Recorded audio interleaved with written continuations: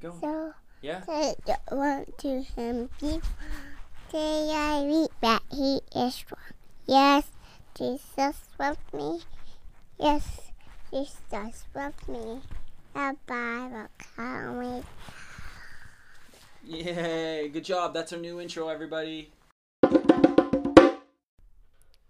All right, we are back again. This is Pastor James. And Pastor Nick. And we're going to summarize something that happened that was super, super simple. No questions are going to be needed. This is just a really simple topic we're about to talk about. Really easy. No, just kidding. It is a recap of what I started teaching on last week, which is Christian sexuality. And the reason that I've kind of titled it Christian sexuality is just to say that not all sexuality is the same. And when we come to the topic of sexuality, we have to come to it first as Christians. And really what I'm kind of trying to do here is find a fourth way. Now, what I mean by that is this. I told the students about a story of a friend that I had in Dallas. His name was David, who was a gay man and was at my church for a number of years before he left to go to an affirming congregation. But over the years that we were together, I house sat for him. I did coffee with him, lunches with him frequently. He hosted a men's Bible study, and I built up a friendship with him. And I remember one of my last conversations with him in Dallas was him just sharing the hurt and the difficulty that he'd had in the church over the years because he was attracted to other men. And through his own biblical reasoning and interpretation, he arrived at an affirming argument from the Bible. Again, people on both sides are working from the Bible to affirm their, not all the time, but anyways. And that was one of my last conversations I had with him. I've kept in touch a little bit. But anyways, I started off by saying we have to remember that when we're having these discussions about sexuality and gender and everything, we're talking about people, not just an issue. Now, they all come with, broader societal things, but we're talking about first and foremost people. It starts at the individual level, right? Just as God works at an individual, he also works at as a corporate level, but God sees us as his image bearers, right? So, I said there's the way of Westboro Baptist, the famous church. I don't remember where they're at exactly, but they go and they picket, gay pride parades. They go and have all these divisive messages and signs, and I showed them some of those and some of the derogatory words that they use, and all of their just I would say misinterpretation of Scripture and their vitriol that they have towards anybody that disagrees with them, especially in the categories of sexuality and gender. So I said there's the Westboro Baptist way, a wrong way. The other way that we would come to say is wrong is an affirming way. And by that is saying, like, biblically speaking, again, each side is working from the Bible. Each side claims to say that the Bible is on their side, right? So you have to keep that in mind. But here at CCF, we hold to a traditional view of marriage between one man and one woman, right? And that all sexual endeavors outside of that marital union are distortions of the way that God designed it, right? So we would say that the Bible affirms that picture rather than like a homosexual marriage lifestyle. And again, let me be clear here: it's not a sin to be gay, right? In having same-sex attraction, right? Just like it's not a sin to be heterosexual. The issues arise when we are lusting. The issues arise when we're acting on our desires that we have, right? Now, and it's a broader discussion of, well, then where does, same-sex attraction come from? Is it from the fall and all these other things? And also you have the whole argument of, well, if I was born gay, God made me that way. Those are things that we're going to pick up later. But one thing I wanted to say to start off is that when we're coming from this issue, we're looking first at people not as sexual creatures, right? And starting with their sexuality and everything like that, but that they're image bearers and they're sinners. So again, instead of just looking at it like, am I gay or am I not gay? And am I acting on desires or am I not? We have to first start in the background and say, well, what does Scripture first say, right? Because this sets the stage for all of our later Bible interpretation, right? In the beginning, God created them male and female. In Genesis, he also says that we are his images, right? And in imaging him gives us value, dignity, and worth beyond compare. We're the crown jewel of creation in Genesis. And so we start there. Mm-hmm. But we see very quickly in Genesis, though, that we're fallen, we're broken, we're sinners. And I mentioned, like, right out the gate after Adam and Eve take of the fruit and eat, not only are they cursed, but then their kids, Cain and Abel, Cain kills Abel. Like I said, some of you really dislike your siblings, but to go to the next level of actually killing them, that is something else, right? And I know you might think you want to kill them sometimes, but that's just another level, right? So, anyways, I wanted to start there and say that sets the trajectory for the rest of all of us in Scripture, right? And saying, when it comes to interpreting the Bible, if there's one thing that any issue like, if there's any issue and someone wants to support it with the Bible, you have to remember that you're not all looking at Scripture the same way, right? And Bible interpretation is different for different people, but that doesn't mean, though, that there's good Bible interpretation and bad Bible interpretation. You mean that there's not? That there's not. That's right. Yes, thank you. There is good Bible interpretation, and there's bad Bible interpretation.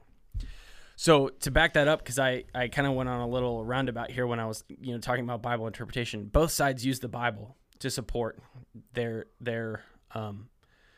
sides of things, but it all starts with the fundamentals in Genesis 1 and 3. Again, both sides use Genesis 1 and 3 and everything like that, but I think a good interpretation of those passages leads us down the right way and the right path for us. So anyways, all to say is the first way is the Westboro Baptist way. The second way is that the affirming way, and saying that Scripture affirms that a same-sex marriage, in a consensual same-sex marriage that's loving and committed and everything like that, is okay in God's eyes. That's the other affirming way. So that's the affirming way. And again, just put a pin in that for a second. Affirming that it is okay, not affirming what we believe good Bible interpretation would. It's affirming of the homosexual lifestyle and that it is good. So Correct. Affirming that, a couple times the word affirming was used in different contexts. Yeah, thank you. So so those are two ways. And then I was going to go with my third way, and then my wife reminded me, well, there is a third way. So now I'm calling the fourth way. The third way is to kind of, like, at least in our context, kind of know what we believe and kind of, say, well, this is what the Bible says, but to not talk about it and to not have conversations about it, and to just kind of like, well, we'll just cross that bridge when we come to it, right? I think that we have to be a little proactive, especially when this is just the air we breathe, especially here in Seattle. Yeah, although that position's really comfy. It's very comfy. It's very comfy. And you don't ruffle feathers. You don't risk being misunderstood or having disagreements and all those other things. All the uncomfortable things you can avoid. But it's necessary to dive into it, right? So that was the third way, is like kind of, well, this is what I think the Bible says, but not really actually talking about it. And also maybe answering some of the questions you can answer. So the fourth way that I'm taking is one saying that the Bible does say something about our sexuality, we believe, and that we need to talk about that, especially when it comes to being able to treat one another and to treat those outside the church as image bearers, but also as sinners, right? Because we see everybody has value, dignity, and worth, immense value and dignity and worth, no matter who they are, no matter what their lifestyle is. God still has created them. That's our starting point, and has placed his image upon all humanity, but we're broken and we're sinners. And really, so first and foremost, before we can even get to engaging other people, we have to remember it's kind of like the idea of the log in our eye and the speck in the neighbor's, right? Because heaven forbid that we go off and crusade against other issues, but yet not talk about the abuse that's happening in the church and all the power scandals and all those other things, because goodness gracious, we're a flawed bride. Christ still loves his bride, but we are really flawed. So anyways, the starting point is just remembering those two fundamental truths, that everybody's an image bearer, us and those that would be living in contradiction to God's best way for humanity. But we're also sinners, us and those that we would see living in contradiction to God's way, because we still do that sometimes too. So anyways, that's where I started. Some questions you could ask your teens that I asked in their small groups was, and maybe some of you already know this, but where are your friends at on these things, right? Even if they're in a Christian school, you will find diversity in this, right? So, do you know of any friends that you have that are same-sex attracted? Do you know of any friends that you have that have transitioned or are thinking about it? What has that been like? What do you generally hear when this is talked about? One student said, well, like I would want to have conversations with people, but like I'm sometimes shouted down, right? And so how do you still have fruitful conversations when that happens? Or the reverse, right? Like we've done that to people too, right? So anyways, how do we have good, fruitful conversations is another topic that I'm going to pick up here. So, and then I would just say, talk to your kids about it.